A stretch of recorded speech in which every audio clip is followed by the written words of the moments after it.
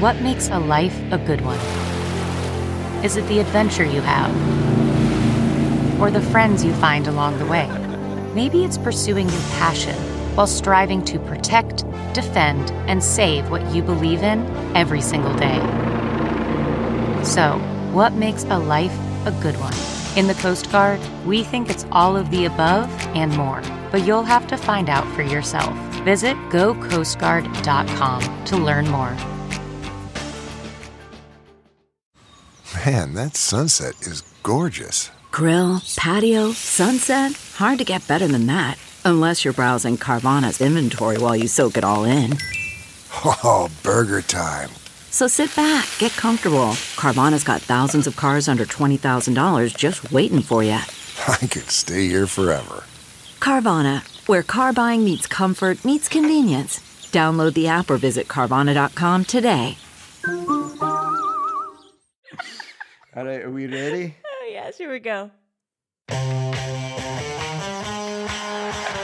disgusting display. Oh, tonight we got 'em. Goldie, the Sulk, and JC. The typical disgusting display. And it starts right now.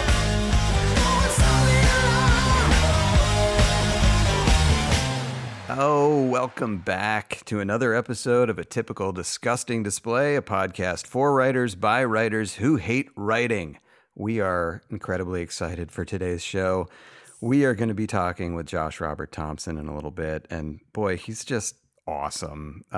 We've been working together now at Family Guy. He does so many voices for us, and of course, if you're a fan of the Howard Stern Show, you remember him quite well for pulling his fake Arnold on so many people. We'll talk to him in a little bit.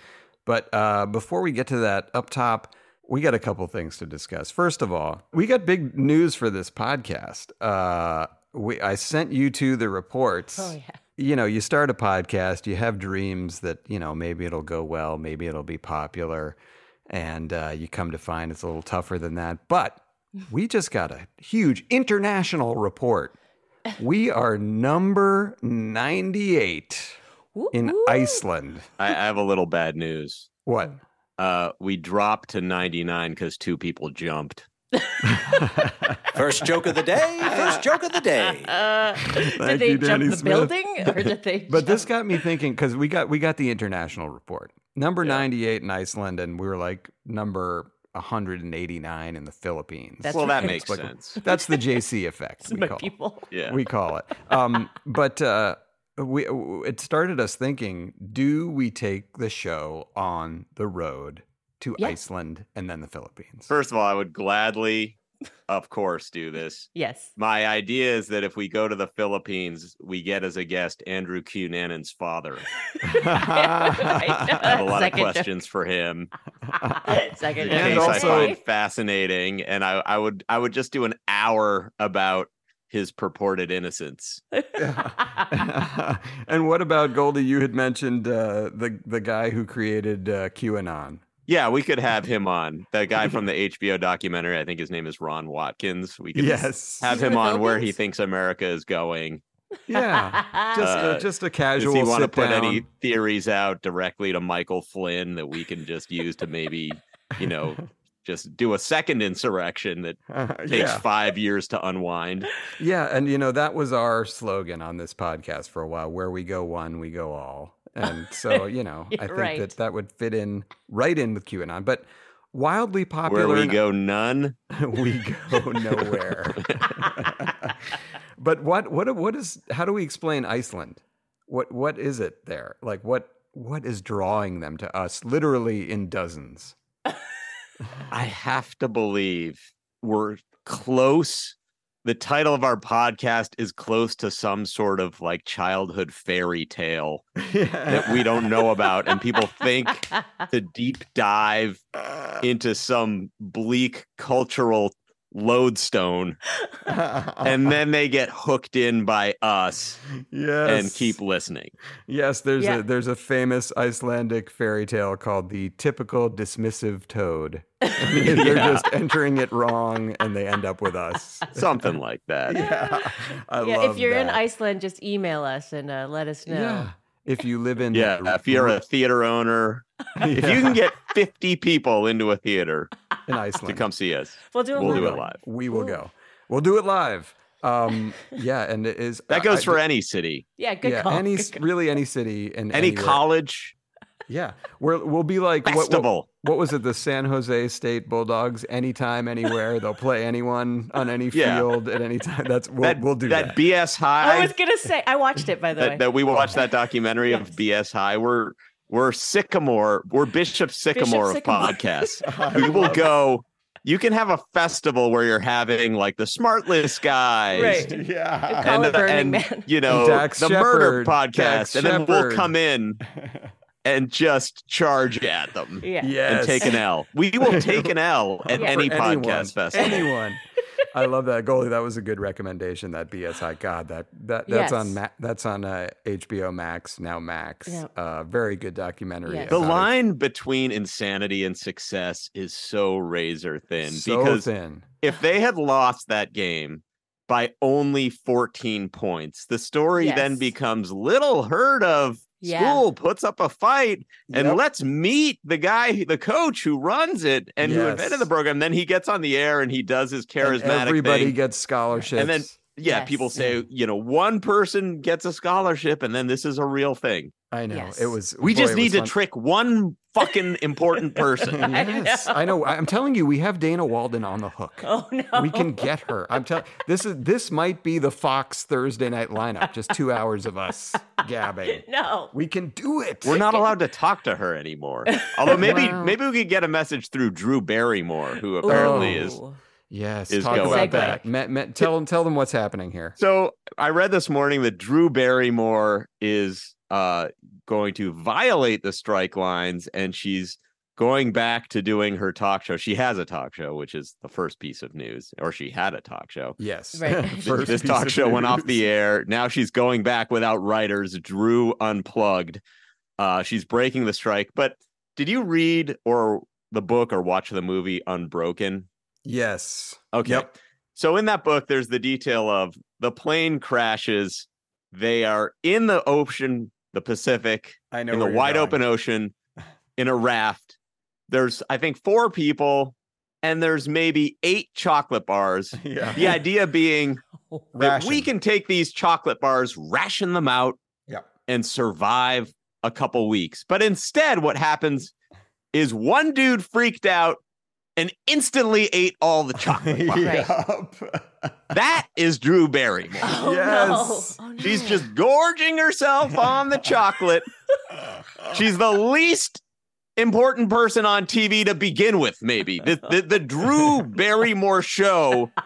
Yes. There has been no difference in life with the Drew Barrymore show and without the Drew Barrymore show. So certainly you can wait in fucking line to go back with the rest of us instead of skipping ahead and going like, I got to get my message to the people of like 10 new spatulas you could have in your kitchen. 4 fall broths you could be eating right now. Wow. 4 fall broths. 6 essential V-necks for your dog. Just wait your fucking turn. And I will be at the studio yelling this sometime this week. Wait, she's in New York, Goldie. I think she's I will not. Unless someone can fill a theater with 50 people. In New York. Be in New York this week. Oh, God, that's so funny. Wow. I can't. There's no, great angry monologue there. Drew, what the hell are you doing? I mean, I guess for someone who's been in front of the camera since she was 2, I guess she can't stand it. If she's not, why? She can't. Why do you think she's doing it? Because she can't stand being out of the spotlight. Really? You think that's why? Yes. Why else?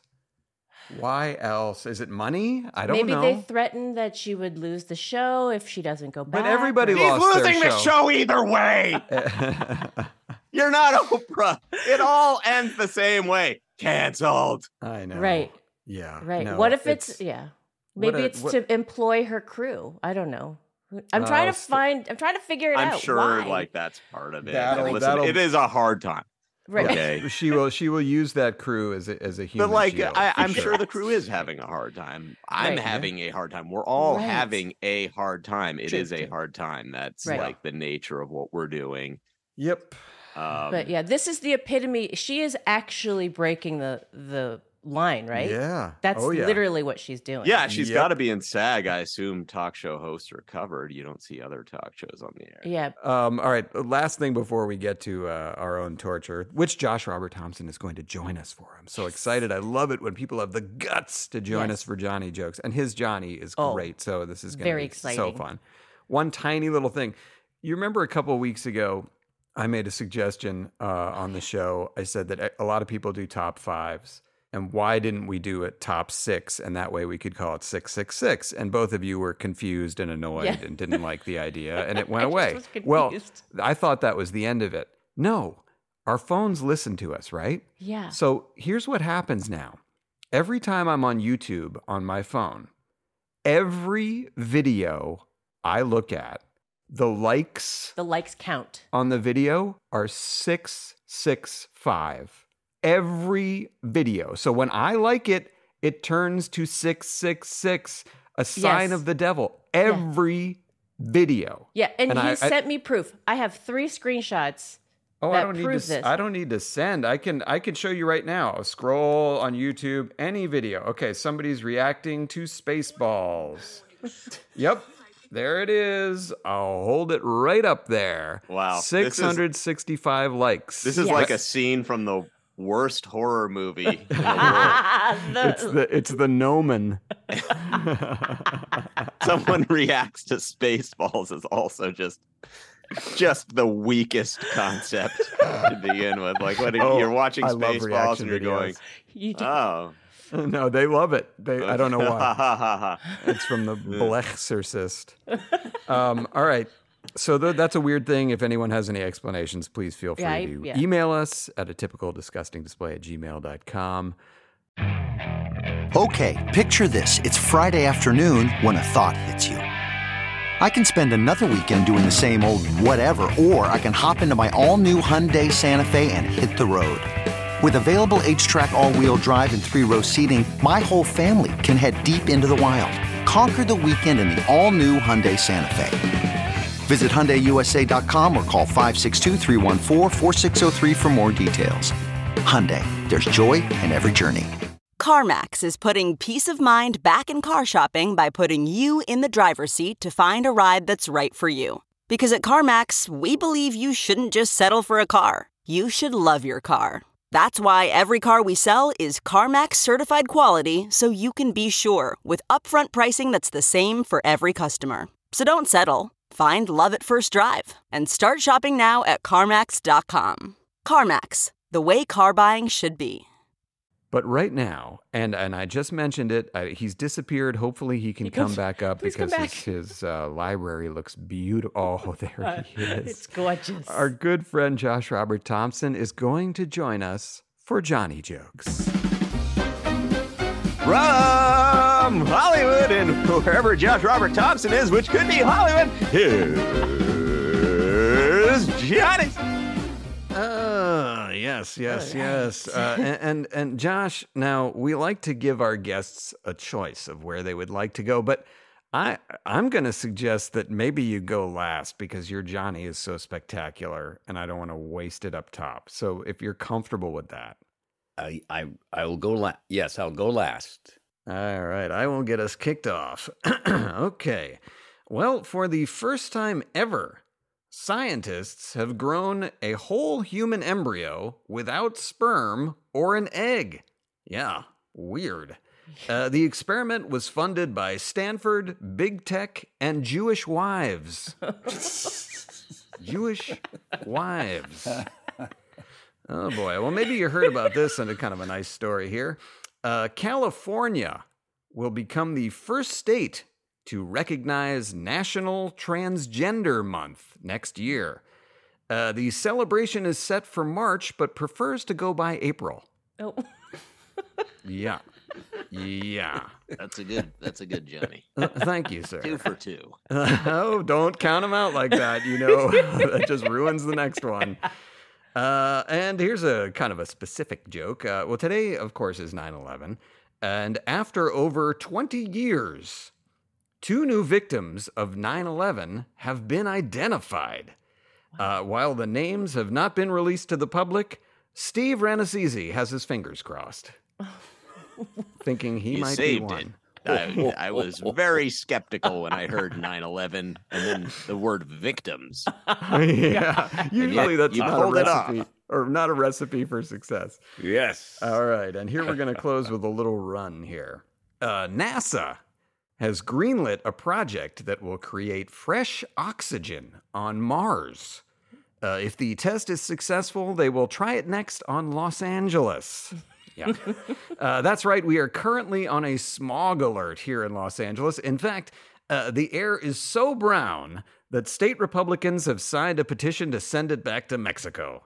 Yeah, it's so brown that the LAPD attempted to pull it over on Cahuenga.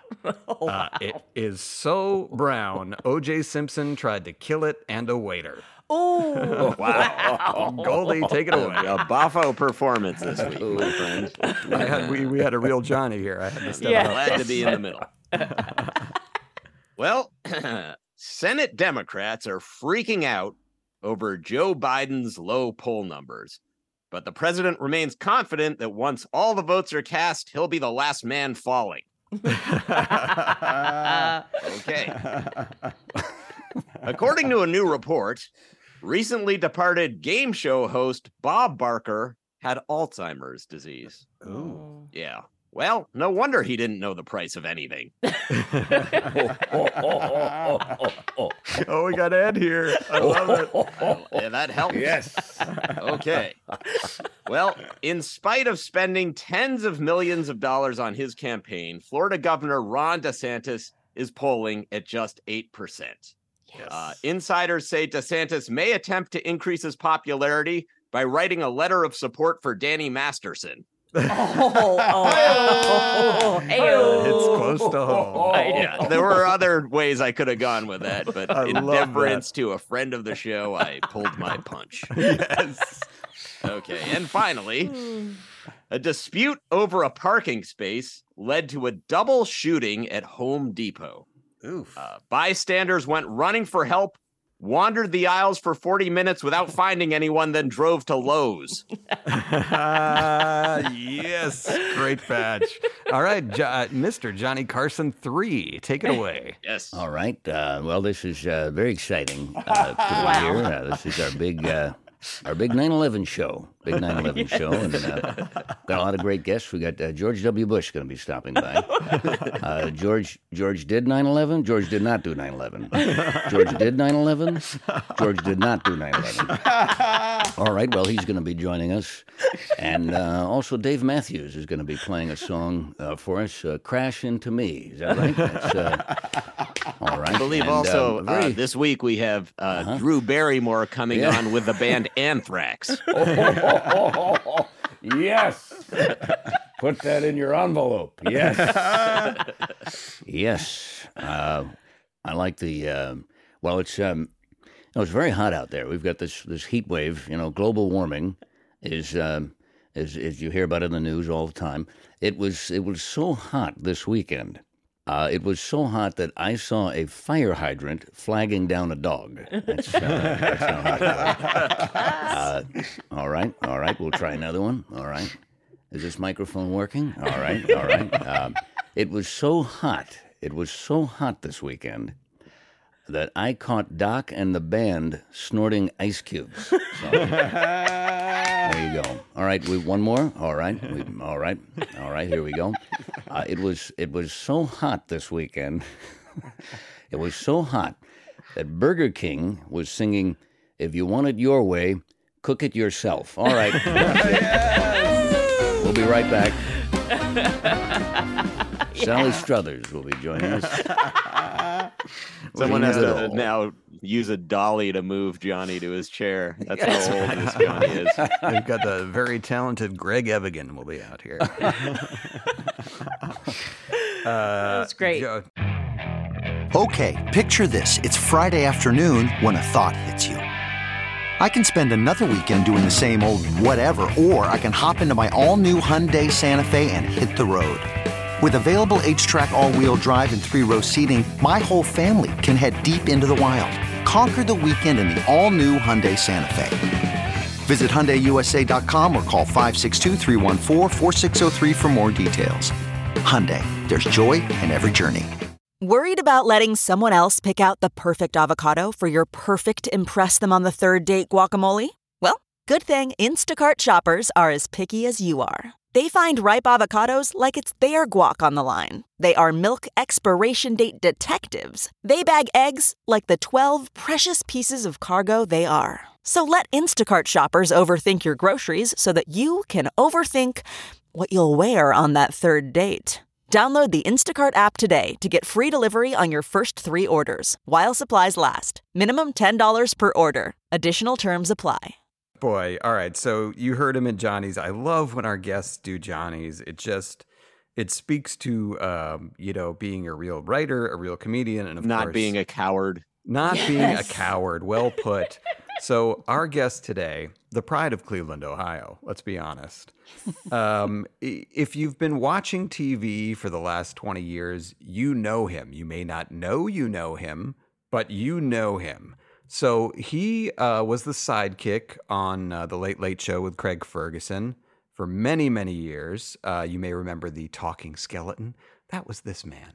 And now we are lucky enough at Family Guy to have him do so many voices for us. And of course, the one that leaps to mind for me is his Morgan Freeman, which is so good that Morgan Freeman endorses it when Morgan Freeman cannot do it. He'll have this man do it. And this man is none other than hilarious actor, comedian, Josh Robert Thompson. Josh, thank you for being here today. You look what so a beautiful handsome. Introduction. Yes. Oh, I kind of Thank you so much. I appreciate that, Alec. And as you talk about Morgan Freeman, one of the things about recording a show like this so early in the morning, at least for me, is that my voice is all craggly and tired, and it's perfect for Morgan Freeman. It just never sounds better right when you roll out of the bed and into the studio. So I appreciate that. So happy to be here with all of you today. And what a perfect day, by the way. Thanks for, it's the big 9/11 show, and love that. Boy, couldn't get anybody else, huh? Let's, people Josh are Robert unavailable. Thompson, 9/11 show. Let's Get him in there. And to be clear, for those listening and confused, we are recording this on 9/11. That's It will right. be released on the very happy day of 9/18. Yeah. Oh, okay. All right. So the big 9/18 show. All right. Well, now I can confidently say 9/11 was only my second worst 9/11. And Josh, do you have any friends named Andy who you can do your Morgan Freeman voice for? Andy, no, I don't have a friend named Andy, but My God. Andy will be a future friend of mine. There you go. Oh, Andy, I know you out there somewhere. I think it's safe to say I liked him from the first moment I met him.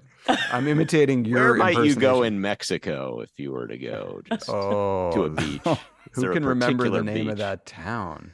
I'm What surprised. was the name of that town? It was Zihuatanejo. Zihuatanejo. Oh my God. It's Is so that good. what it was? Yes. Like getting an itch scratched. Well, it's funny because so at Family Guy many years ago, I was lucky enough to write an episode called Three Kings, where we took each act was a Stephen King story. And the third act was Shawshank. And there's a part in the actual movie Shawshank when Morgan Freeman gets out of prison at the end and decides to go look for this thing that Andy Dufresne had left him under a rock in the field in Maine. And there was one conversation earlier in the movie where Andy Dufresne had said he dreamed of going to this little town called Zihuatanejo in Mexico. And so then Morgan Freeman goes all the way out, finds this little box under a rock, pulls out a postcard from Andy Dufresne, and it says, if you've come this far, maybe you're willing to go a little farther. You remember the name of that town in Mexico, right? And I was thinking to myself, there's no fucking way I would remember the name of that town from like a conversation from 12 years ago. And so we put in the Family Guy episode, it was Cleveland Brown looking at it. You remember the name of that town, right? And he just goes, fuck. Like, he doesn't at all. But You remember the name of that obscure town that I told you about? Those many decades ago. God, that Well, I sure hope you can. Oh my God. Because otherwise you're fucked. Otherwise, you're not going to really be going anywhere. Maybe Pacoima or Panorama City or something like that. That's probably where you'll end up. Yep. Oh my Just God. a nice, comfortable place. So, Josh, I mentioned it in the intro. Pride of Cleveland, Ohio. You grew up in Cleveland. What do you get back there? Do you still have family there? What do you remember about? Yeah, I don't get back often. I wouldn't say I was the pride of Cleveland, Ohio. Why not? I wouldn't say. When are you coming back? When are you done doing all that crap, that Holly and La La Land? What are you doing out there? Are you done? I heard everyone's on strike. Learn to code. Get a real job. Learn to code. Yeah, there's a lot of that. So the Chicago accent creeps down into Cleveland, huh? Kind of does, yeah. Yeah, Yeah. you hear that flatness of it. I thought my name was spelled. Jash for the first 15 years of my life. Jash. Jash, go down in the basement, get some pop, cherry pop. What kind of local brands of pop did you have in Cleveland? Did you have any weird sodas? No, we just drank RC Cola. That's all we. Well, that's God, what an admission of just having no agenda. What do you mean? I can't choose between Coke and Pepsi, so I'll just take the one that everyone agrees is worse. That's right. A 2 liter, no less. I actually prefer RC to Pepsi. I will go out on a limb and say that. I think RC actually does a better job of like imitating Coke. Wow. And Pepsi kind I of love tries that you to do know its that. own thing, and I think they fail. That's my takeaway. So if I see an RC, I'm not as excited as Coke, but I'm also not as disappointed as Pepsi. I don't drink soda, but I would put Diet Pepsi 1. What? Wow. Yeah. Diet Pepsi is by far you like foul tasting. You just like it when it doesn't, when it's angry in your mouth. It's just the taste of an 80s diet. Oh, that's true. Tab. Wouldn't Tab be that? Tab. Oh, Tab is a was- 70s diet. Oh, you're right. Wow, that's true. You know, they in the aughts, they came out with, I don't know if anyone remembers this, they tried to revive Tab, and they came out with Tab Energy. It was like they came in the slim cans. It was like right around the time Red Bull was going big, so Tab was like, this is our chance to come back. So a buddy of ours, Biggins, and we used to have this drink where we would drink vodka and Tab Energy, and we would call it rocking the vote. Vodka, Tab Energy. Oh, that's good. You want to come over and rock the vote, watch The Sopranos? Yeah. The vodka will bring you down. The Tab Energy will bring you up. And so your mind will be at war with itself. Yes. we didn't mind the war. It was preferable to our resting mind thoughts. All right, so Cleveland, you don't call yourself the pride of Cleveland, although I'm sure people there are proud of you. There's a few people, sure. Well, I used to, because we have, basements in the Midwest, that I used to build talk show sets out of cardboard back when the refrigerators came in giant, cardboard boxes, and they would discard them on the front lawns. Yeah. It sounded like Garrison Keillor. It was a beautiful day in Cleveland, and the sun was setting, and a young boy heading out to the front lawn, just a small patch of grass, and he got himself the discarded refrigerator box that Mr. Jenkins had put out there, and Mr. Jenkins. He took it downstairs and made himself his own little talk show. I just want to point out that Garrison Keillor got Me Too'd, which must have been the most exhausted harassment ever committed. Just your breathless, perfect impression of him. Would you mind if I put my withered hand on the small of your back just for a moment? Guide you down this hallway. How'd you like to work in radio production? The Lutherans could really use someone like you. I got to sit down for a minute. Oh, God. You're out. I love it. Did he really get Me Too'd? Yes. Yeah. Oh, my God. Is he alive? Yes. Okay. All right. Wow. I'm still here. I'm alive and well. Just watching the sunset in the middle of the day. Living in shame wherever I live in Minnesota or something. But I read that, and correct me if I'm wrong, that when you were very young, your grandmother bought you a cassette recorder, and that started you on your journey of kind of mimicry. You would record yourself and listen to it back and record what you said, like a talk show and all that. Yeah, the Fisher-Price tape recorder back in the day. So awesome. That was like my prized possession. I was watching The Muppet Show during its original run. Yes, and, thank you.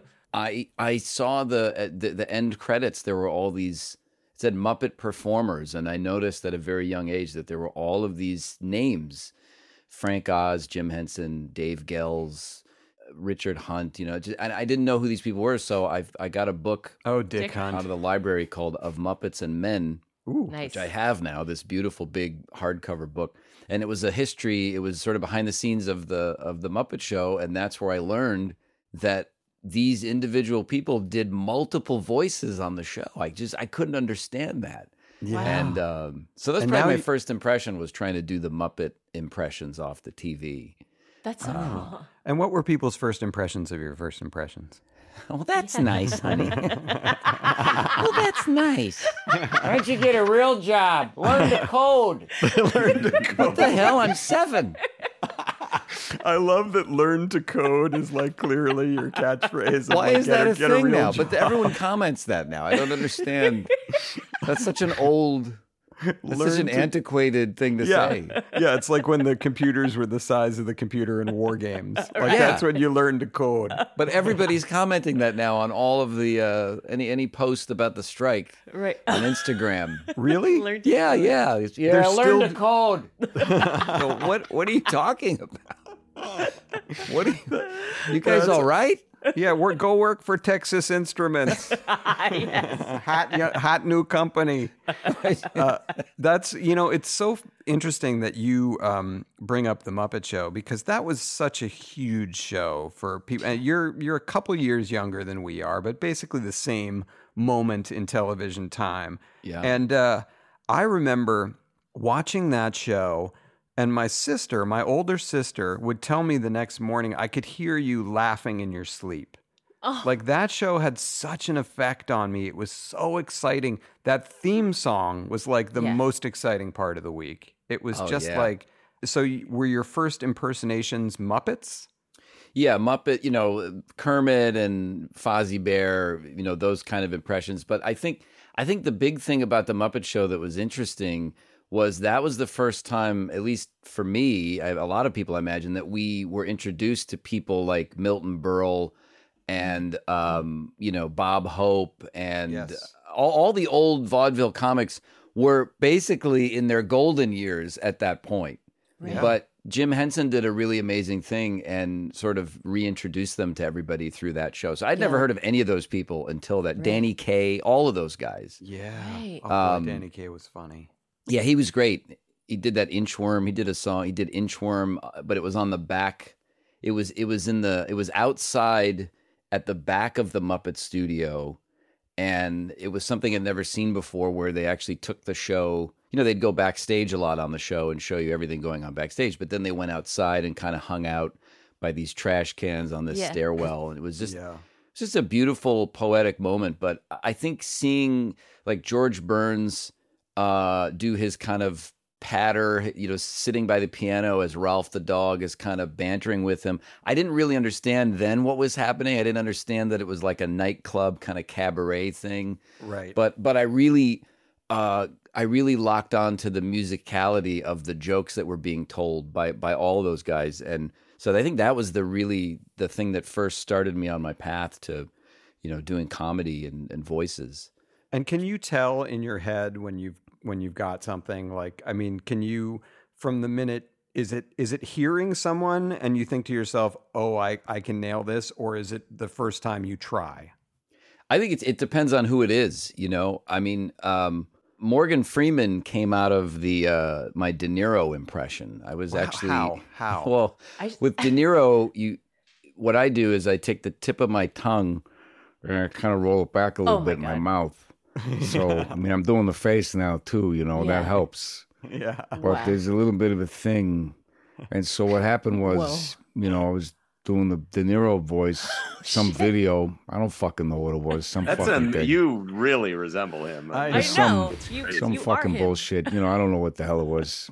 Some prick was shooting me with the camera, and I was like, point it over here. Point it over here. And bring it over. You are like a deep fake when you know. change your face. But you learn the code. Learn the code. Learn the code. So, but then I dropped the tongue during this impression, and it went from this to then there was this kind of sound here. Oh God! But it was a little nasally still. And then I said, "Oh shit, I think I could do Morgan Freeman." So that was one that I just kind of fell into, and but over the years it's changed, and as he's gotten older, Morgan Freeman has a little bit of his voice is a bit thinner now. I mean, I do a lot of ADR for him. Yeah. I know, it's amazing. And which is wild. And but he has I think he has like kind of maybe denture flap. There's a bit more lip flap there. Yeah. So he sounds a bit more like this, and you'll hear a lot of this kind of business. So they bring Josh in to clean me up and all that bullshit. So then I sound like this. Hey, everybody. Oh my God, you're a plug-in. What is so great? I mean, obviously the impression is spot on. I mean, both of them. De Niro, unbelievable. Morgan Freeman, fantastic. But this moment we're living through in voiceover world where it has been deemed somehow inappropriate that someone with your skin color would be doing the Morgan Freeman voice, but for the fact that Morgan Freeman himself has said, this is the guy I want doing it. So I love that for that impression. I mean, that must make you feel great. Are you allowed to designate a guy when you can't make it? Right. Maybe you could go back the other way, and that could remedy the situation. I think you know what? Yeah, but the only guy. But that would only be Frank Caliendo. So I guess that doesn't work. No, can't do that. Well, you certainly can't do that. Morgan could. I can do it, Josh. If you tell me, I will bestow it upon him. There was a moment. There was a moment a few years ago where I did get a phone call, and I was told that I would not be able to do my Morgan Freeman on the show, on Family Guy. Oh, right. And then that changed quickly. It changed very quickly. But there was a moment, and it didn't have anything to do with the show. It had nothing to do with anybody at the show. No. There was a note that came down from on high that, we should probably find somebody else. And so they attempted to do that, and then 2 weeks later came back and said, all right, you're still going to be Morgan. Yeah. So, and it's just an impression. I mean, to be fair, it's just an impression. It's not some kind of caricature or anything, a stereotype, or there's nothing. It's just me doing another guy's voice. So no, you don't seem to do the thing where some people do, where you just glom onto like one phrase that someone uses, and then that becomes the center of it. You seem to actually be doing these organic, almost eerie inhabiting of the persona. It is eerie. Shapeshifter. If you will. I appreciate you saying that. I think that started with Arnold Schwarzenegger. Oh, really. Here we go. Yes. No, it did. But I think that us. was the difference. Back doing it with even before Howard Stern show, I started doing Arnold Schwarzenegger on a show called the Conway and Steckler Show in Los Angeles. I listened to that. Cool. Doug Steckler, who was a writer on SCTV. This guy was like an Emmy-winning writer from SCTV. One of my favorite shows in the world. That was the other big influence, Muppet Show and SCTV. He was so funny. And Tim Conway Jr., son of the legendary Tim Conway. And they had a radio show in Los Angeles for many years on what was the FM, one of the only FM talk stations. The FM talk station. And I used to call into their show as Arnold. Just calling in randomly. One day I just decided to call in, how are you guys? It's fantastic. Let me tell you something. First of all, let me tell you, this is so great to be here. Let me tell you, of all the radio shows that I've done, This one is the most recent. It's fantastic. And so did they ask you to, or you're just saying on a lark you called in?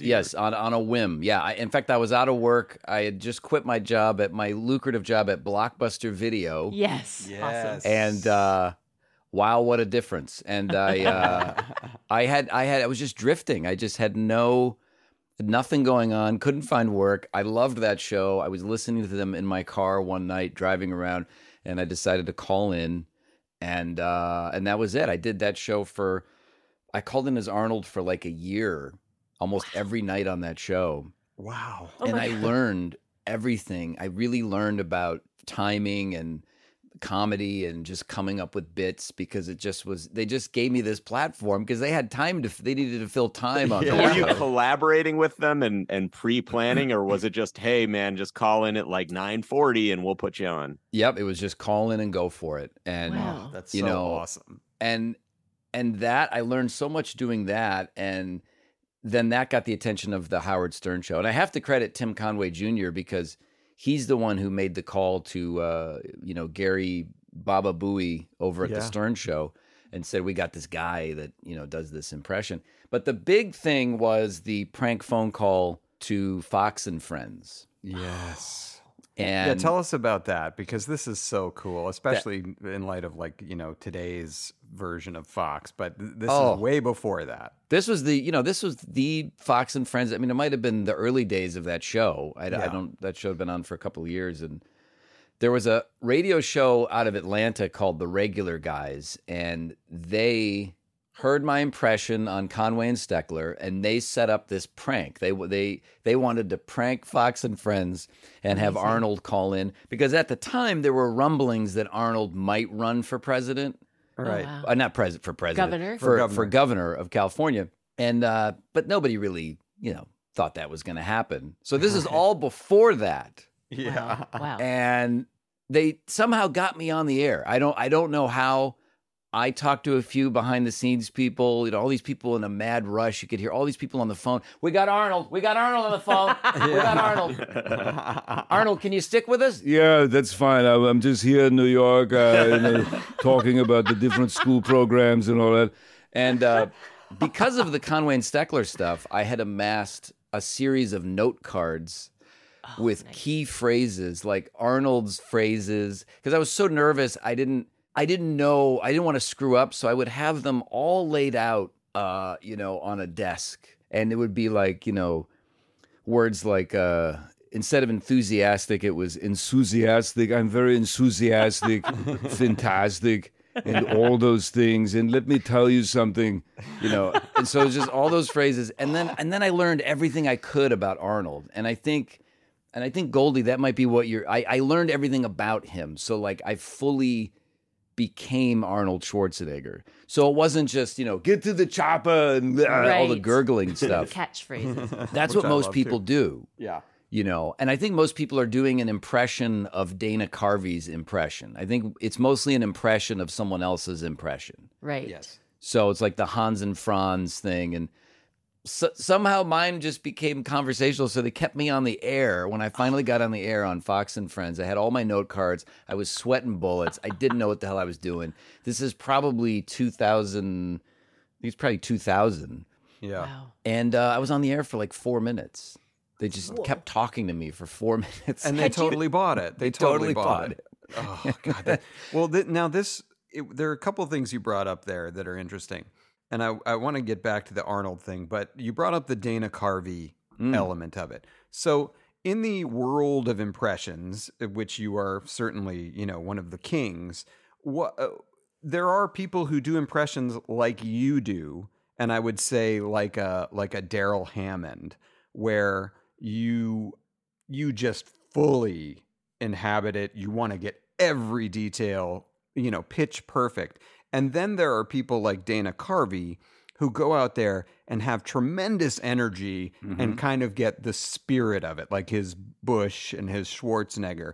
Yeah. So is there a silent war between people who do it like you do and people who do you look at people like Harvey like he's not God, the guy's just out there like what a dancing fool. No, when I was younger, yeah, I think I'm not in that. I don't think that way anymore. But I think when you're starting out, I think that's probably the way you would feel. Right. It's kind of, oh, look at this guy. He doesn't know it. That's not a Morgan Freeman. That sucks. Like in the early days, I used to have to deal with the early days of YouTube. I had to deal with that a lot because there were a lot of gamers that would do, half-assed impressions of Morgan Freeman. Right. Hello, this is Morgan Freeman. And, they'd get millions of views and people would say, this is the one to beat, dude.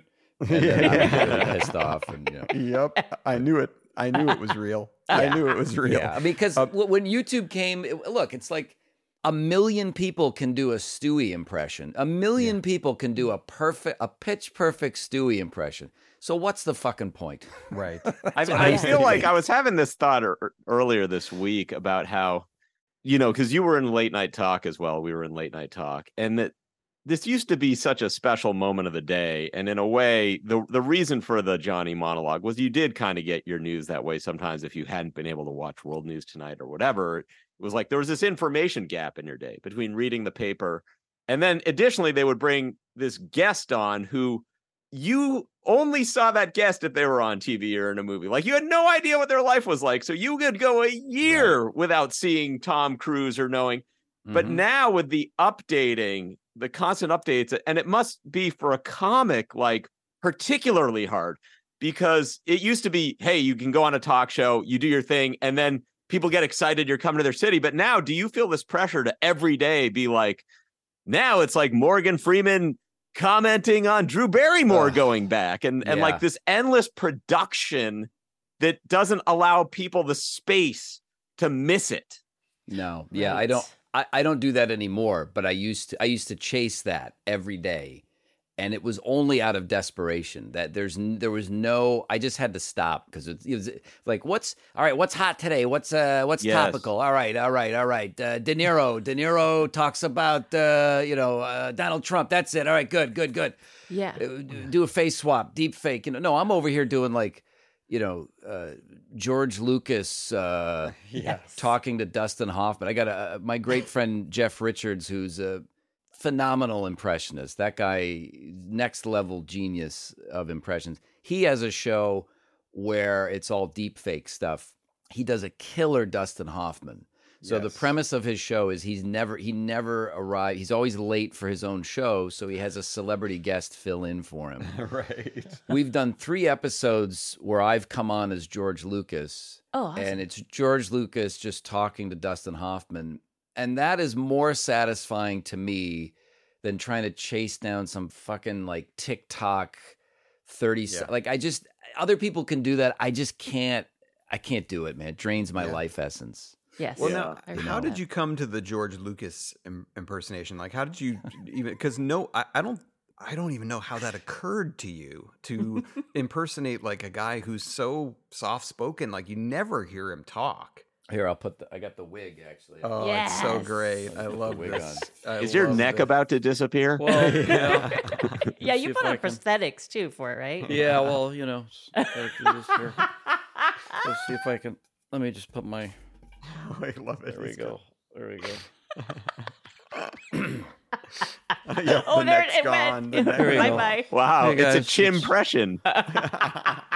Hey guys, George Lucas, creator of the Star Wars saga. It's these new films are just it's just real crap.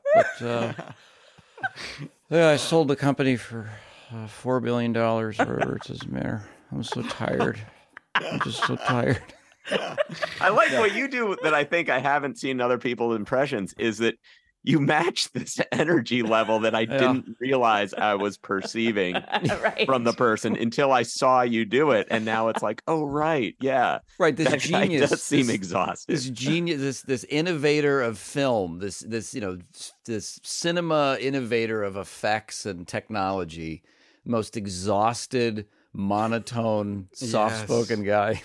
Well, we, at Family Guy, we've done the Star Wars episodes. Oh, yeah. And for the first one, I was lucky enough to go with Seth and some people from production up to the Lucas Ranch. It's beautiful. And we screened the episode for him, sitting next to him. And to his credit, he laughed the entire time.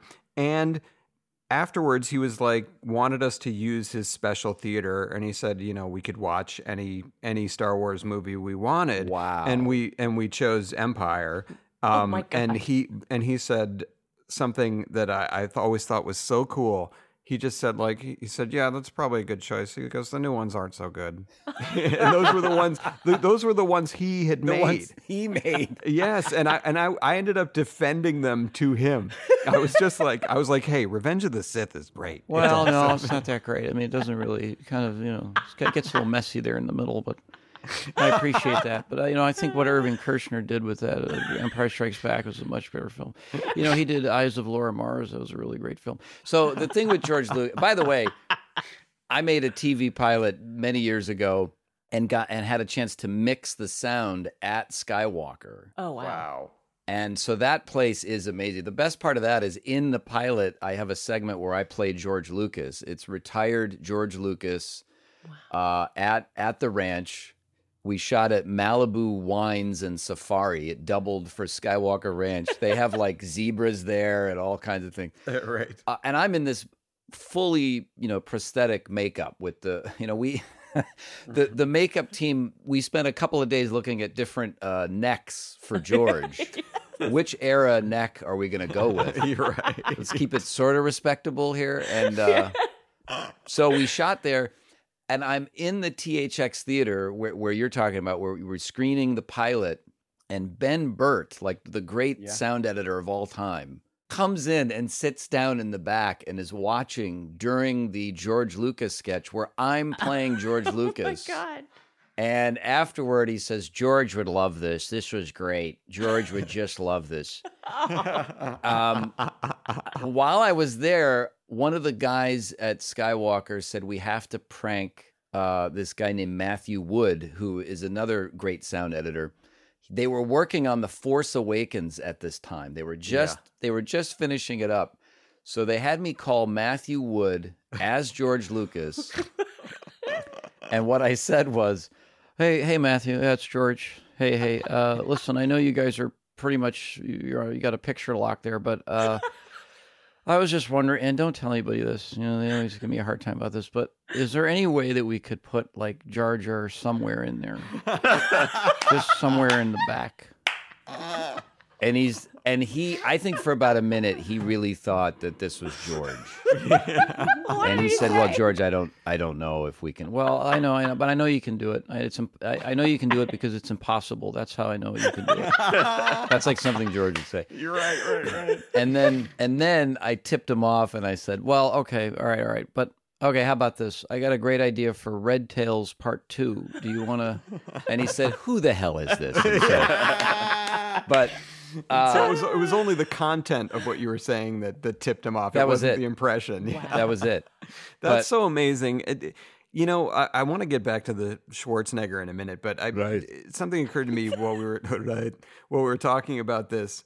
You have all of these just absolutely spot on impressions. Do you feel like, in a way, that because you're a comedian, you're a performer, you're an actor, do you feel like the impressions have sort of taken you over in a way that maybe has prevented you from getting traditional acting roles? Because people are always like, well, no, we don't want you. We want we want Arnold Schwarzenegger. We want Morgan Freeman.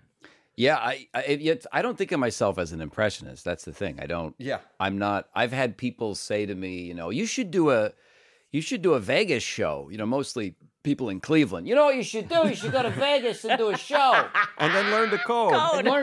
You should code on stage while you're doing your little voices.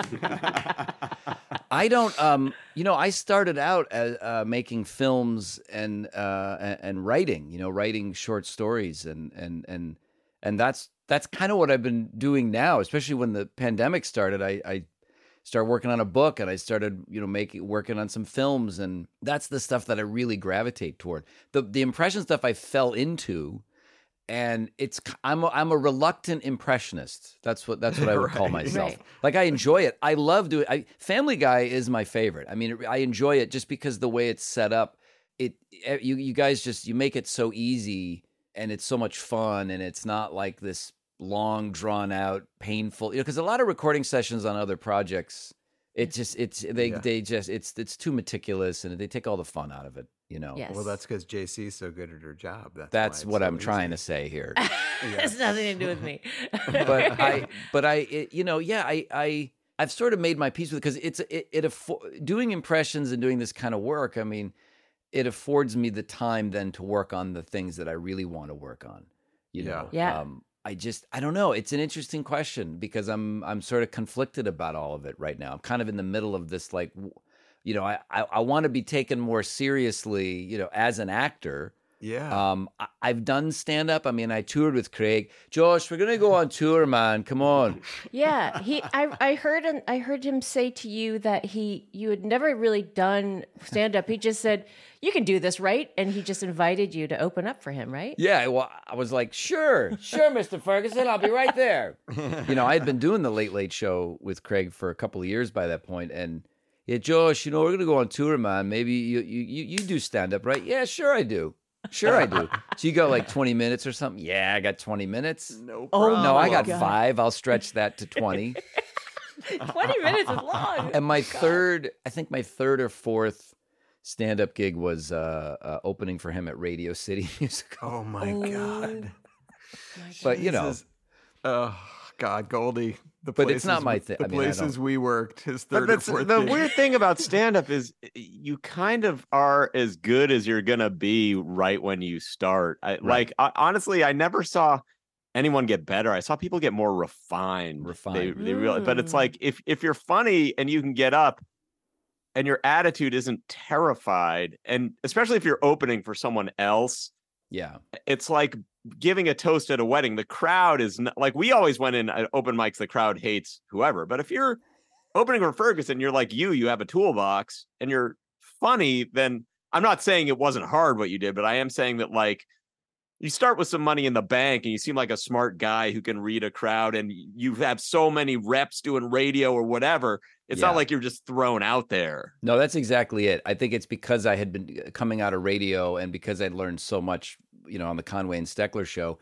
And I was doing public access TV. I was doing local television for like a decade out in Chino, California, out near the men's prison. Yeah. But I learned about TV production and comedy and improv, everything I did there with a small group of people. And we did any kind of show you could think of. I had my own variety show. We did sketches, a late night monster movie show where I showed crappy horror movies. And then I was sort of prepared for all of that, especially the Late Late Show, obviously. How did you get that? The Late Late Show, it came out of public access TV. I was doing this preacher character, the Reverend Apostle BG, holiness preacher, and had this show called the Holiness Half Hour of Power, where I was just taking phone calls and giving people really bad advice and wearing a bald skull cap and a cigarette. Right. Well, we don't. Anyway, so one of the bits I did no, he just doesn't like that you said bald. Oh, I'm sorry. Yeah, like that was part of the humor. Yeah, the bald skull cap. Yeah. People really love that. When you're hairless, just adds the comedy right away. Yeah. It's funny. well, that was actually based on a boss of mine. This guy, Bill Green. I used to work for the cable company. It was back then. It was Adelphia Cable. Yeah. And I was out in Chino doing local news production and stuff with me and one other guy doing we're covering the Chino Valley Kiwanis Club picnic. And I'd be out there, interviewing people, and then had to cut together a segment for the Chino Valley News. Oh, God. And then I had my own entertainment segment where I'd review movies, and it was called Real, REEL, Real News with Josh Thompson. Hey, everybody. I still have those on tape. I should Do you send them. remember what era movies are we talking about? Oh, this is here? like 2000. This is like 98. Wow. Okay, so you're like, The Matrix is a thrill ride. That's right. Phantom Menace is an absolute wonder. George Lucas has done it again. Well, thanks, Josh. I appreciate that. I did one weird sketch on my variety show on Public Access. I did a sketch, and I don't know why, where I interview Peter Benchley, the author of Jaws and the Beast. I was struck by the fact that Peter Benchley only seemed to write stories about sea creatures that invade small New England towns. The Deep. The Deep is There's another the one. Deep and Beast. And Beast, right? Yeah. So I had And him. White I had Shark. him call in, and I had just a horrible picture of Peter Benchley, like a bad JPEG, like a 10 by 10, just like the worst, artifact on there. Yeah. And I chose to do this voice for Peter Benchley. I don't know what he sounds like at all, but I was like, "Yeah, how you doing there, Josh? Peter Benchley here." And this is me at 23 years old doing this interview with fake Peter Benchley, and he keeps trying to sell me on his new novel, and he'd say something like, well, this is a little bit different from Jaws, you see, because it's about a giant squid. But the kicker is it comes to a small New England town. But the kicker here is it's during the winter. Jaws was in the summer. And so it was just basically me improvising with myself. And That's so funny. And so anyway, Joe Struzzulo, one of the writers at the Late Late Show, very funny who's guy. now a very Nice good guy. friend. Joe's a very talented guy. And he was watching my Public Access show where I was doing The Preacher, and he was getting high and watching this show, and I gave out my email address at the end of the show, and he reached out and said he wrote for a late night talk show, and that's how it started. That's Wow. amazing. Yeah. What a great origin story for your late night show. And Goldie, I noted, you like Joe, huh? What is it you like about him? Well, he's bald. There you go. That's what I was getting at. But that's incredible. Yeah. I mean, Yeah. because I was just thinking like, oh, you had a connection, and then you did a voice, and you went and auditioned. But Right. it's No, Based on it's actually pure better talent. that way. I actually love that it happened that way, and it wasn't because of an impression. Right. But the first thing I did for Craig was the Arnold Schwarzenegger, because Joe, he's like, well, what else have you done? And I said, well, I'm doing the Howard Stern show. And I called in as Arnold on the phone to talk to Craig. And then the next thing I know, they're putting me in this prosthetic makeup. It was like a 2-hour makeup job for this late night talk show that nobody cared about over at CBS. I went way overboard. The makeup guy, Trent Cotner, is a lovely guy. He tells me halfway through the first time he's putting on this appliance, he says, I'm colorblind, but I think this looks right. That's sort of a negative for a makeup Yeah, artist like, to I be don't- colorblind. Why are you here? I love Oh, he it's tells the you Late that, Late too. Show.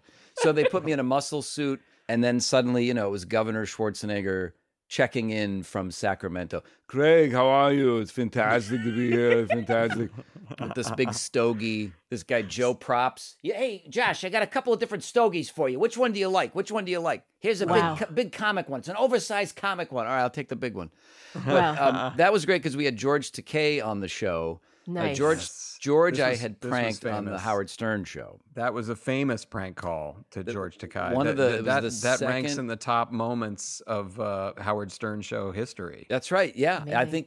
I think that was the second day on. That was the second day when they were on Sirius satellite radio. Right. Second day ever, and George was there as the announcer, and I called in and said something. George, let me tell you, this is 2006. Okay, listen, let me tell you, George, I will make gay marriage legal. I will do this. Unfortunately, I went to sign the bill. My pen was not working that day. But I'll tell you what, if you give me a reach around, George, I will, and George, oh my goodness, you are Yeah. being so flip and so frivolous about this. This is a very serious matter. And That was the best. and I think the best line was, and this was all improv, by the way. So they just said, George is on the phone, or George is in the studio. The premise is Arnold, won't sign the gay marriage bill. So we'll see Yes. what happens. Okay. It's 4:30 a.m.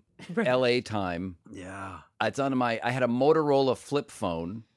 Yes. I was living in Glendale in this crappy apartment where there was no signal anywhere in that apartment except if I stood on the toilet in the bathroom holding the phone near the ceiling. This is absolutely true. So 4:30 in the morning, I'm in my boxers, half asleep. Howard, good morning. How are you? And I remember saying something like, we're talking about Japanese, George was talking about the Japanese internment camp. Oh, God. And Howard said, "You're gonna say that to George? I mean, he was in a Japanese internment camp." And I said, "Well, shit happens." And that just Artie Lang just lost his mind laughing. And I think that was it. I think that was the moment.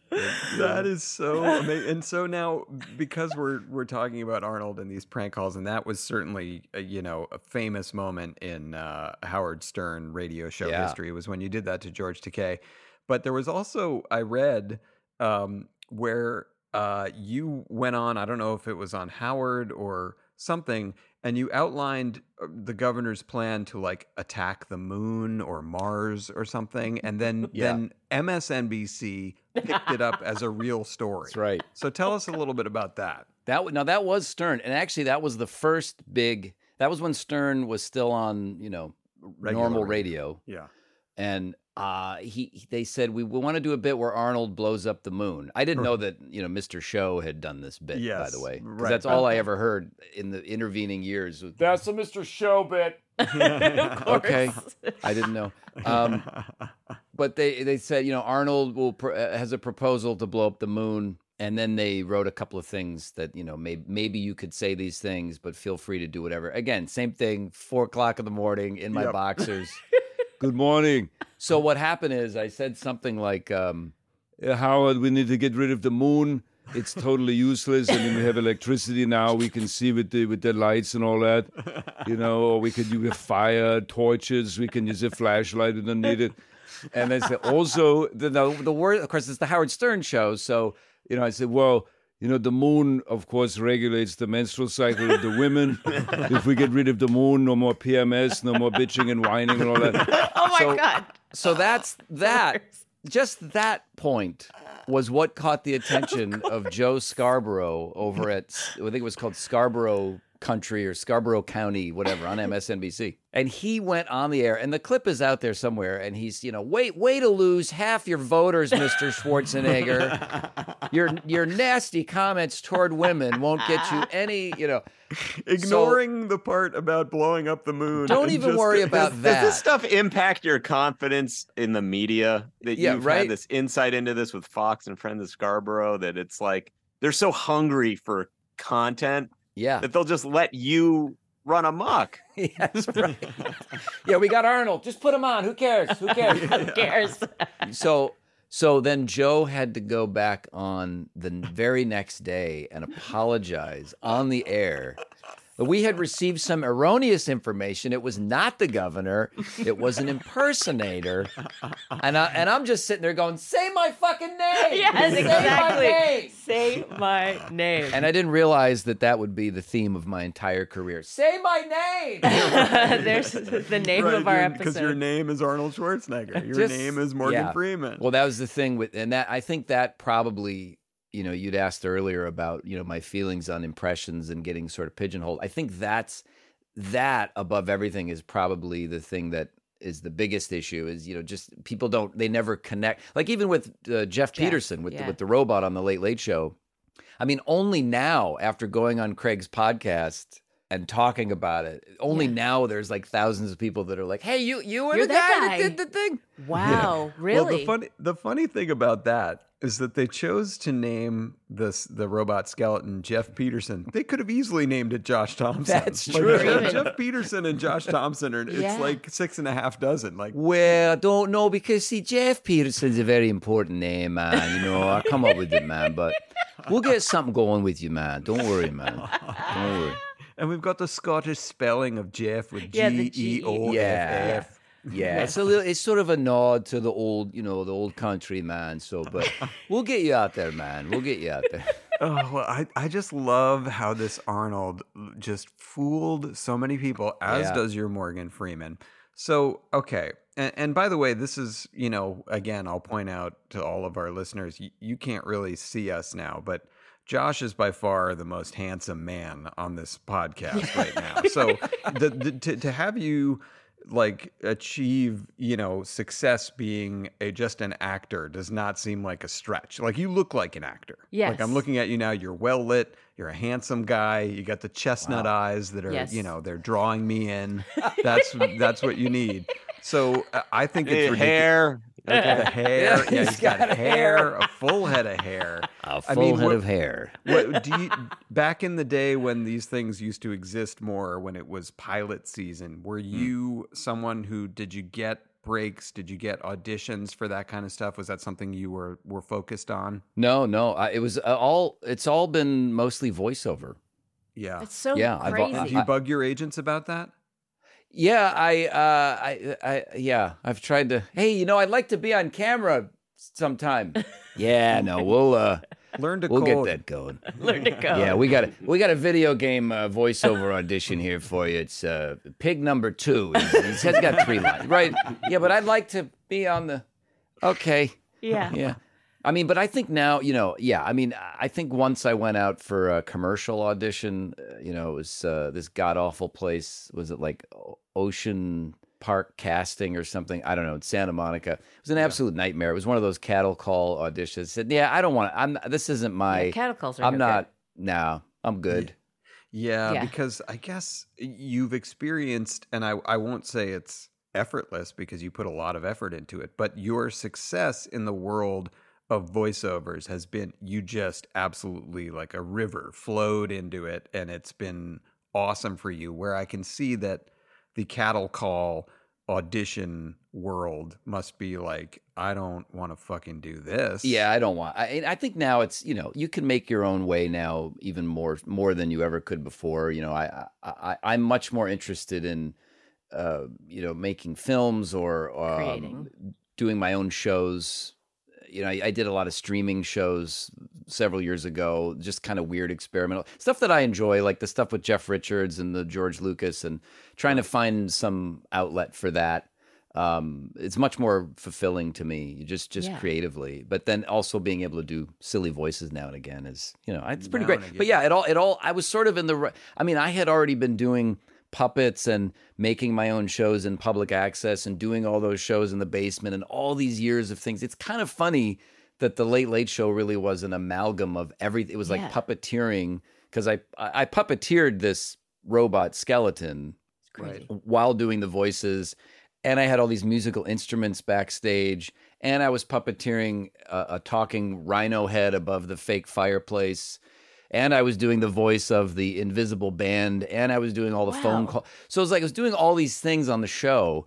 And when the show ended, I was in for a rude awakening when I realized that like nobody in the industry had any clue who I was. Right. So it was like, but there was a period there where there wasn't a lot going on. I mean, I think just in the last 5 years, especially with Family Guy, I mean, it's just been really fantastic, like all the stuff that I've been able to do on the show, and like big part, like Trump, and doing a lot of like bigger roles on the show has been really fun for me. Well, you're, really and I'll have to point this out, and we'll get into like how you came into the Family Guy universe a little bit, but something that's so great about working with you, every time I see you on the record schedule, it's such a luxury, because not only do I know, like, yes, we're going to get like a great impression or the voice is going to be awesome, but what's really important for voiceover actors, especially at Family Guy, is that you understand the jokes. Like, and I know that sounds kind of simple, but like sometimes you get people to come in and record and it's clear they just don't even really get it. And so that's tough. But where every time I record with you, you're always so ahead of every joke. You're when you go into a line, you already have the comedic attitude nailed, and I think that speaks to you have a great sense of humor. So that is very hugely helpful. This is a mini rant that no one will care about except us. One of my qualms with animated stuff Yeah. is that now there's such a focus on getting a celebrity to voice it. Mm-hmm. And it ignores the craftspeople like you who do it better Mm-hmm. and get specific. And that's what engages the audience, not knowing like, and I don't want to denigrate any celebrity, so I won't put someone in here, but you usually get told, here's a celebrity, and then they come on, they do some interview about like, I had so much fun doing the bird. And like what they do is they think they're so full of themselves that they think their own stupid voice with no spin is entertaining, which it is not. No. And two, the audience isn't sophisticated. They don't live in LA. They don't know it's that celebrity. So they're just hearing a pretty boring voice, divorced from what they know. Whereas people like you could come in and do the thing that makes a fifth grader on the playground want to do that impression to their friends, which is what makes The Simpsons successful. What makes Family Guy successful is the Peter Griffin. It's not knowing like, oh, you know, and Peter Griffin is Don Johnson. That was a good celebrity to slam. Yeah, I was gonna say, anyway, I was going to say, excuse the interjection, but I just think that like I want to make that point. Yeah. And I want to also compliment you that you do that. Yes. Yeah, that's thank totally you. true. It's like John Hamm was the cow. It's like, I don't care. It just sounded like a normal white guy voice. Sounds like John. Yeah, that's I'm glad you brought that up because that's been a source of contention for I mean many decades now. You know, with the celebrity casting and Yeah, but nobody knew who Hank Azaria was before The Simpsons. Right. But now he is a legitimate star because The Simpsons vault everybody loved. Like they were doing Moe and Chief Wiggum, and it's like who the same guy does all these. That's awesome. Yeah, exactly. Yeah. So It's, tell us a little bit about how you came into the Family Guy universe. Boy, I mean, it's been that is interesting. It was a long time ago. It was, let's see. Of course, well, I was doing sleight of hand magic in Omaha. I was many years ago now. Young boy, Josh Robert Thompson. Garrison Keillor. Doing voices. Do you have a Paul Harvey? Paul Harvey. Good day. Yeah. That's all I remember. That's all I remember. My dad will love that. My dad listens to the podcast, and he and I used to listen to Paul Harvey together. God, he was amazing. But was it Linda LaMontagne who first? It was Linda LaMontagne. Yes. Yeah, and she was our old casting director. She quite a character. She's a character.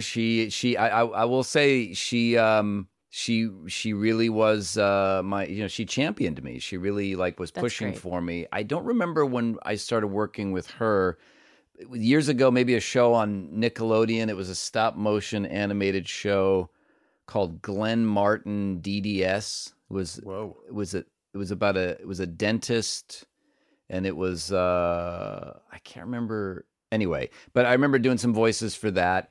And then I probably just did a few voices here and there for Family Guy. Just to, if you look at the IMDb, if you look up my IMDb and then you look at all the Family Guy, it's like one season I did one thing, and then right. Last 5-6 years it's been but yeah, it was just here and there. I just started coming on here and there, and I think that I don't know, Alec, if you were there. Right. It might have been when I was not there for a couple of years. And there was all this buildup, by the way. It was but when you came back to the show, I was told I was going to go into the studio and do a session. And I was told, all right, now Alec Sulkin, he has returned to the show. Who is that? And you need to really impress this guy. And I'm like, what the fuck is it? You're going to go in there. Don't make any small talk with him, which I've learned is true. Don't make any small talk. It's true. And don't look in his general direction. I mean, this is, and I'm like, who is this guy? Who are you talking about? Is this real? All respect. I'm like, I don't know who. Who? So I go in there and I am just, I'm shaking. I'm just so fucking nervous. You're quaking. It's ridiculous. And it was just the most pleasant, interaction. And you were laughing. But that's because you're good. Was great. I feel like and if you he's weren't stoned. Yes. that works. That's what it was. That always helps. It just takes the edge off any introductions. No, but you were great from the very first moment, obviously, that I heard you. And you've been doing, you say, on your IMDb and the Family Guy credits. Well, I was looking at that last night in preparation for today. And the voices that you've done on Family Guy, it's like the Vietnam Wall in Washington. There are that many voices on there. It's crazy. Some of them I didn't, you know how IMDb is. So, some of them I did not do. So there's got it wrong. There's like Boiling Pot, the famous Boiling Pot where Peter's talking to a boiling pot. I'm like, that's not me. Yeah. That's like, it is now. John Viner. That's like somebody, that's not me. It's not me. Yeah, John Viner was not asked to be a part of this podcast. I haven't said that in a while. But people say, so on TikTok, all of a sudden, like, I don't know, 6 months ago, there was this resurgence of that clip from Family Guy, the talking pot, the boiling pot, and everyone tagging me in it going, hey, man, great job as the boiling pot. And I'm like, no, you got my name right, but that's not me. Finally get my name.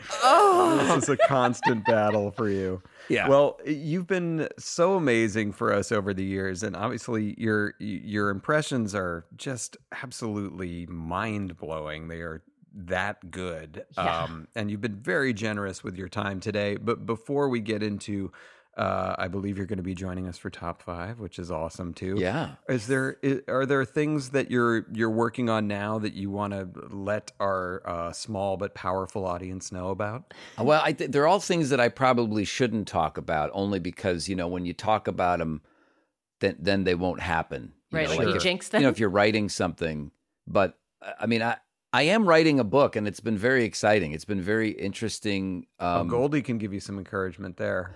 Oh, yeah?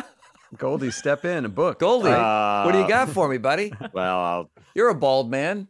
That's what how dare you? I don't know you that well. You seem like you know. The one true path to happiness is writing your book and then watching as it doesn't appear in stores and then slowly turns up in little free libraries close to where you live from people who briefly had it in their possession because you gave them a copy and then thought you'd never find out that they got rid of it. Right. This has happened now twice to Goldie. Yeah. So my God. Been a fun run for Did us. you sign? Did you autograph them as well? Yes. Yeah. Yes. I love when I get those books at the thrift store. It'll say like, to Janie, never give up. Right. Well, Janie gave up. Yep. She gave up. So are you writing a book about your experiences and your your journey through Hollywood? No, it's actually it's fiction. It's cool.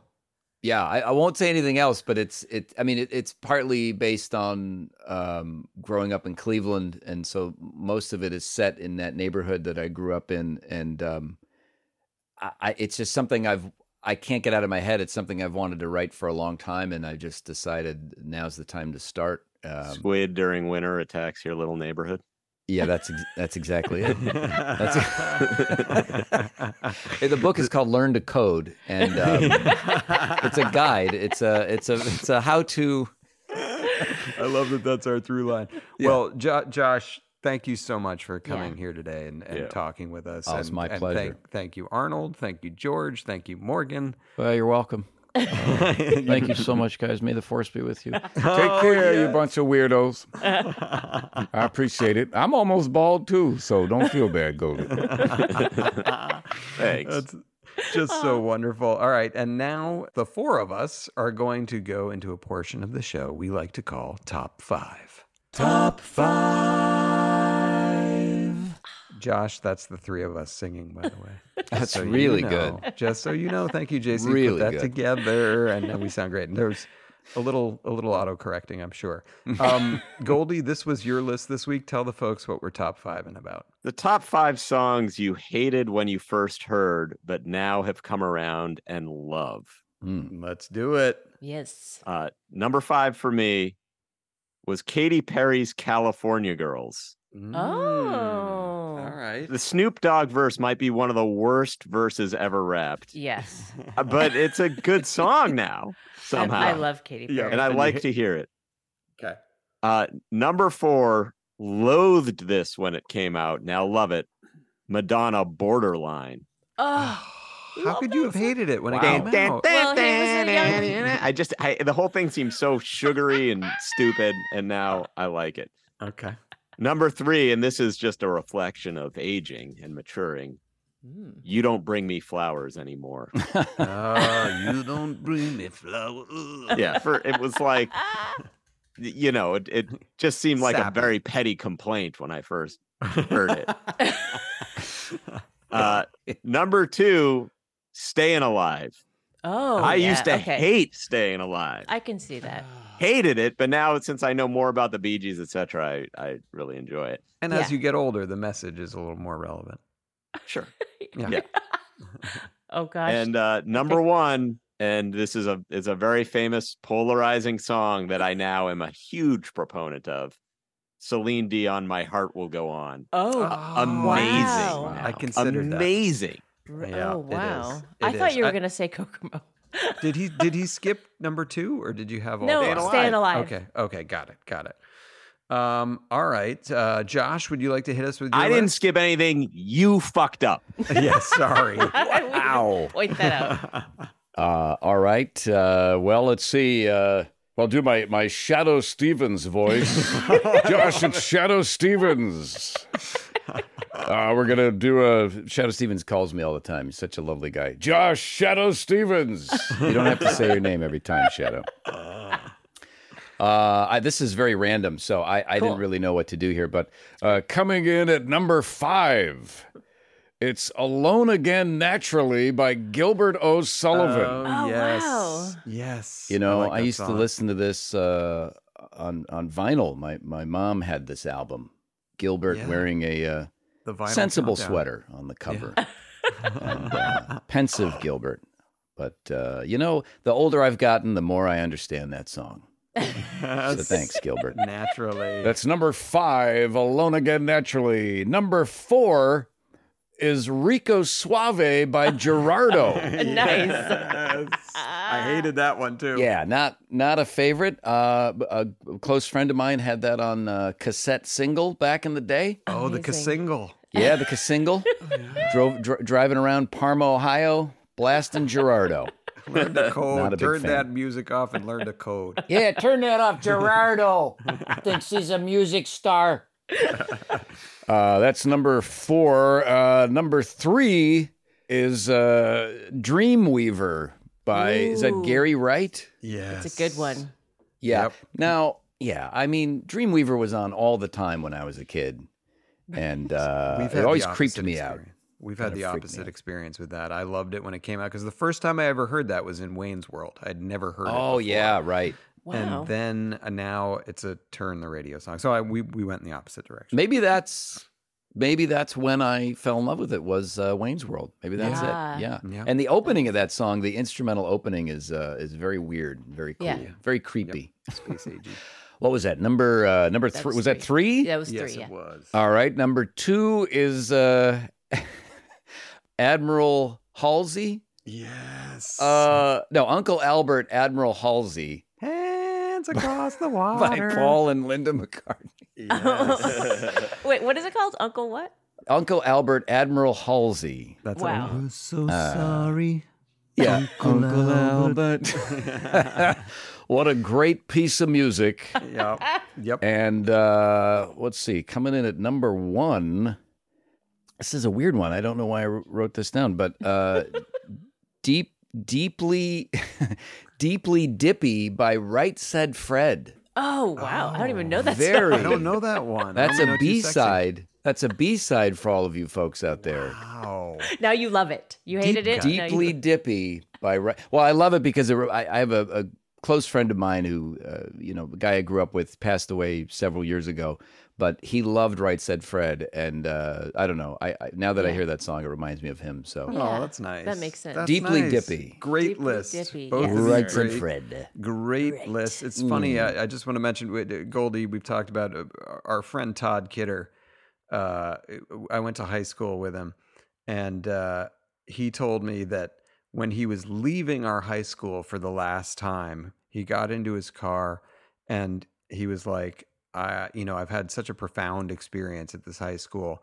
I'm going to just turn on our radio station, and whatever song it is, it's going to be me driving off for the last time. I want it to be something weighty with gravitas, and it was Uncle Albert, Admiral Halsey. So he's driving off, and it's going. That's funny. It's like so silly.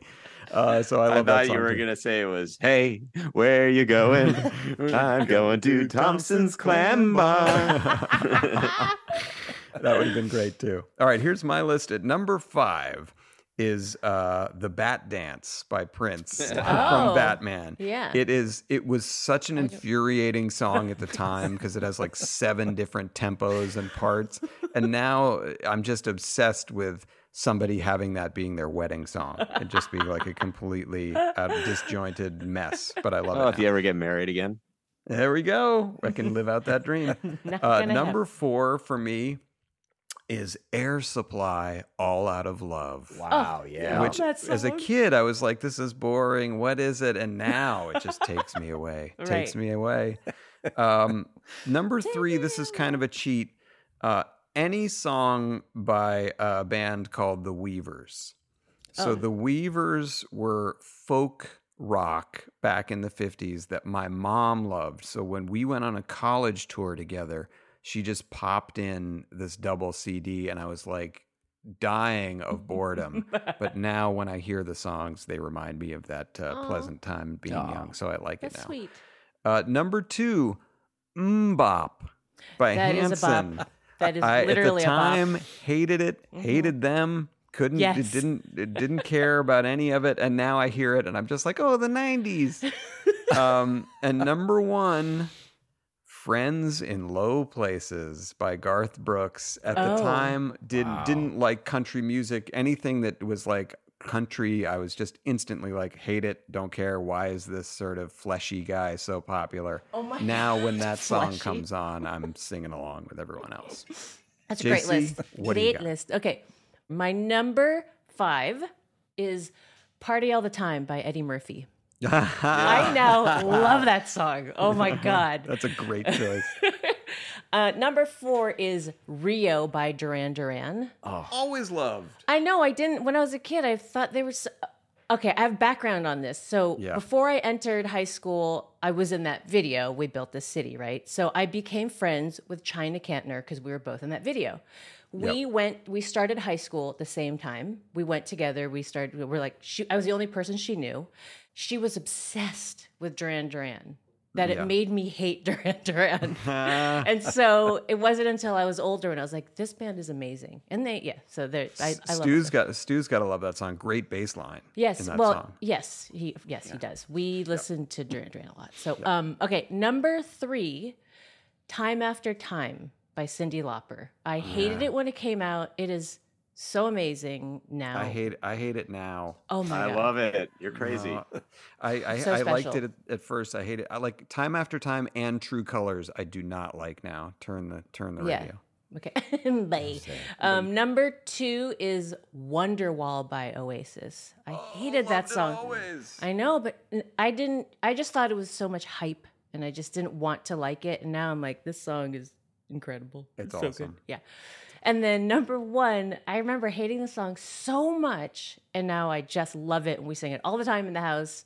What's Love Got to Do with It by Tina Turner. I used to think it was so corny, and I'm like, no. I love that song. That was a big part of her comeback. Yes, Ms. Turner. exactly. Rest in peace. That was a great list. So, JC, what do we have next week? What's your topic? It's a bit weird.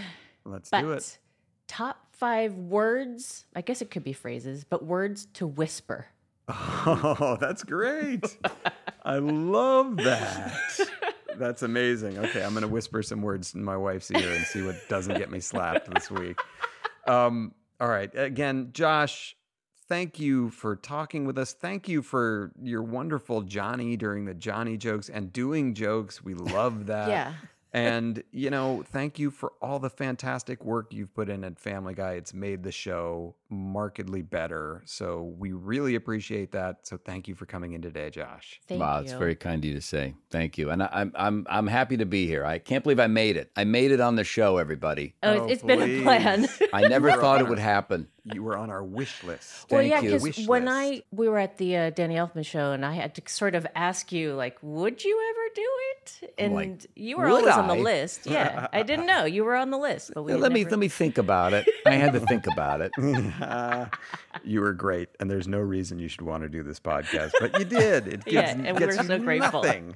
But we appreciate it. You're the poster boy for you never know where it's gonna help you out and see you land. So that you could be the breakout star of this podcast. That's right. I'm thinking that's the case.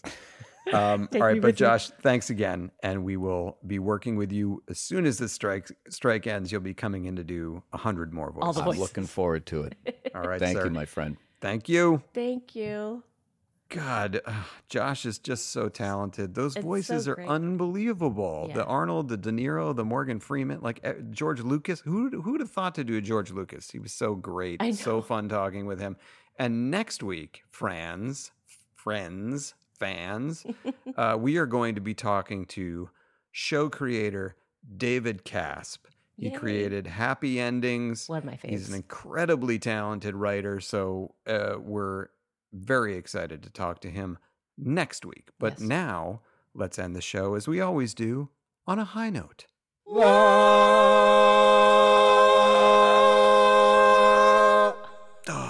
It gets longer every week. JC, I have a feeling we might have the same high note, so I'm going to let you get at it first, because maybe it means more to you than me. Well, this was one of those weeks where it could have been Coco Gauff winning. It could be when Stu played with Sublime, they were chanting his name. It could be Josh Robert Thompson. But I'm actually going to choose the Beastie Boys getting a corner. It's Ludlow and Rivington was named the Beastie Boys Square in New York City this weekend. And for people who know me at all, this is the most important band in my actual career. It's the reason why I became an audio engineer, producer, because of Paul's Boutique. And I was messaging with Money Mark this morning. We're in Brooklyn. Ask for Janice. There's actually a song called Ask for Janice, which is crazy.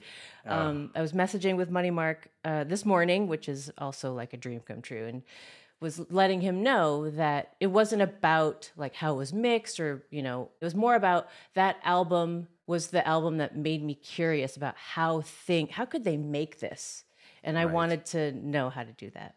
So, what a cool address that would be to have. I know. That totally. 4 Beastie Boys Square. Yeah. That would be, that's the hippest address instantly. Yes. Yeah. Hippest address in a hip Ludlow area and Rivington, already. like I spent so much time there when we were in New York. That's very nice. Very nice. Well, I am going to take one of your potential high notes. Coco Gauff winning the U.S. Open. Oh my God. Was just, what a great moment.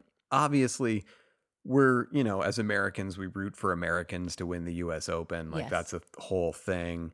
And Coco Gauff, being a woman of color there in New York, they fucking loved her, and you can feel that crowd. You can feel that crowd at the U.S. Open more than any other tennis crowd, really, because they're raucous. I mean, they go over the line often because they're like cheering on forced errors and faults and stuff that's not really cool.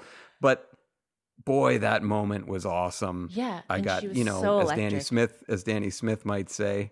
Yeah, I got goosebumps just thinking about it. I got goosebumps just watching it. So I was ugly crying the whole time. Coco, congratulations. You did us proud. For real. I'll just say my high note is therapy, that I've re-engaged with a form of therapy. Nice. Don't want to go in any more details, but, get jack some off help, therapy. people. No, it's not jack off therapy. Okay, I'm just guessing. You didn't say what it was. It's not jack off therapy. All right. Well, that was a very quick, succinct high note. I think that's awesome. It doesn't all have to be you blabbing about fucking tennis. It's true. As I always do. Well, I agree with you. I've been with I call him my new therapist. It's been almost a year now, and he's the fucking best. And I'm so happy that I did it, even though I didn't want to. Yeah. Right. You're his least favorite patient. He tells me I'm beautiful, Goldie. Yeah. All right. Well, that was a fun show this week. So good.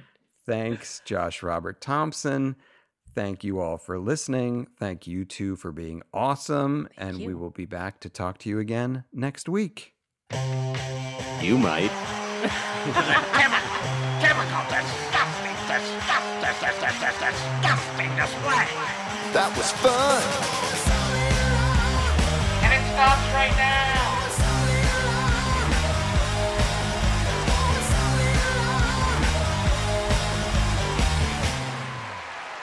Take care, you bunch of weirdos.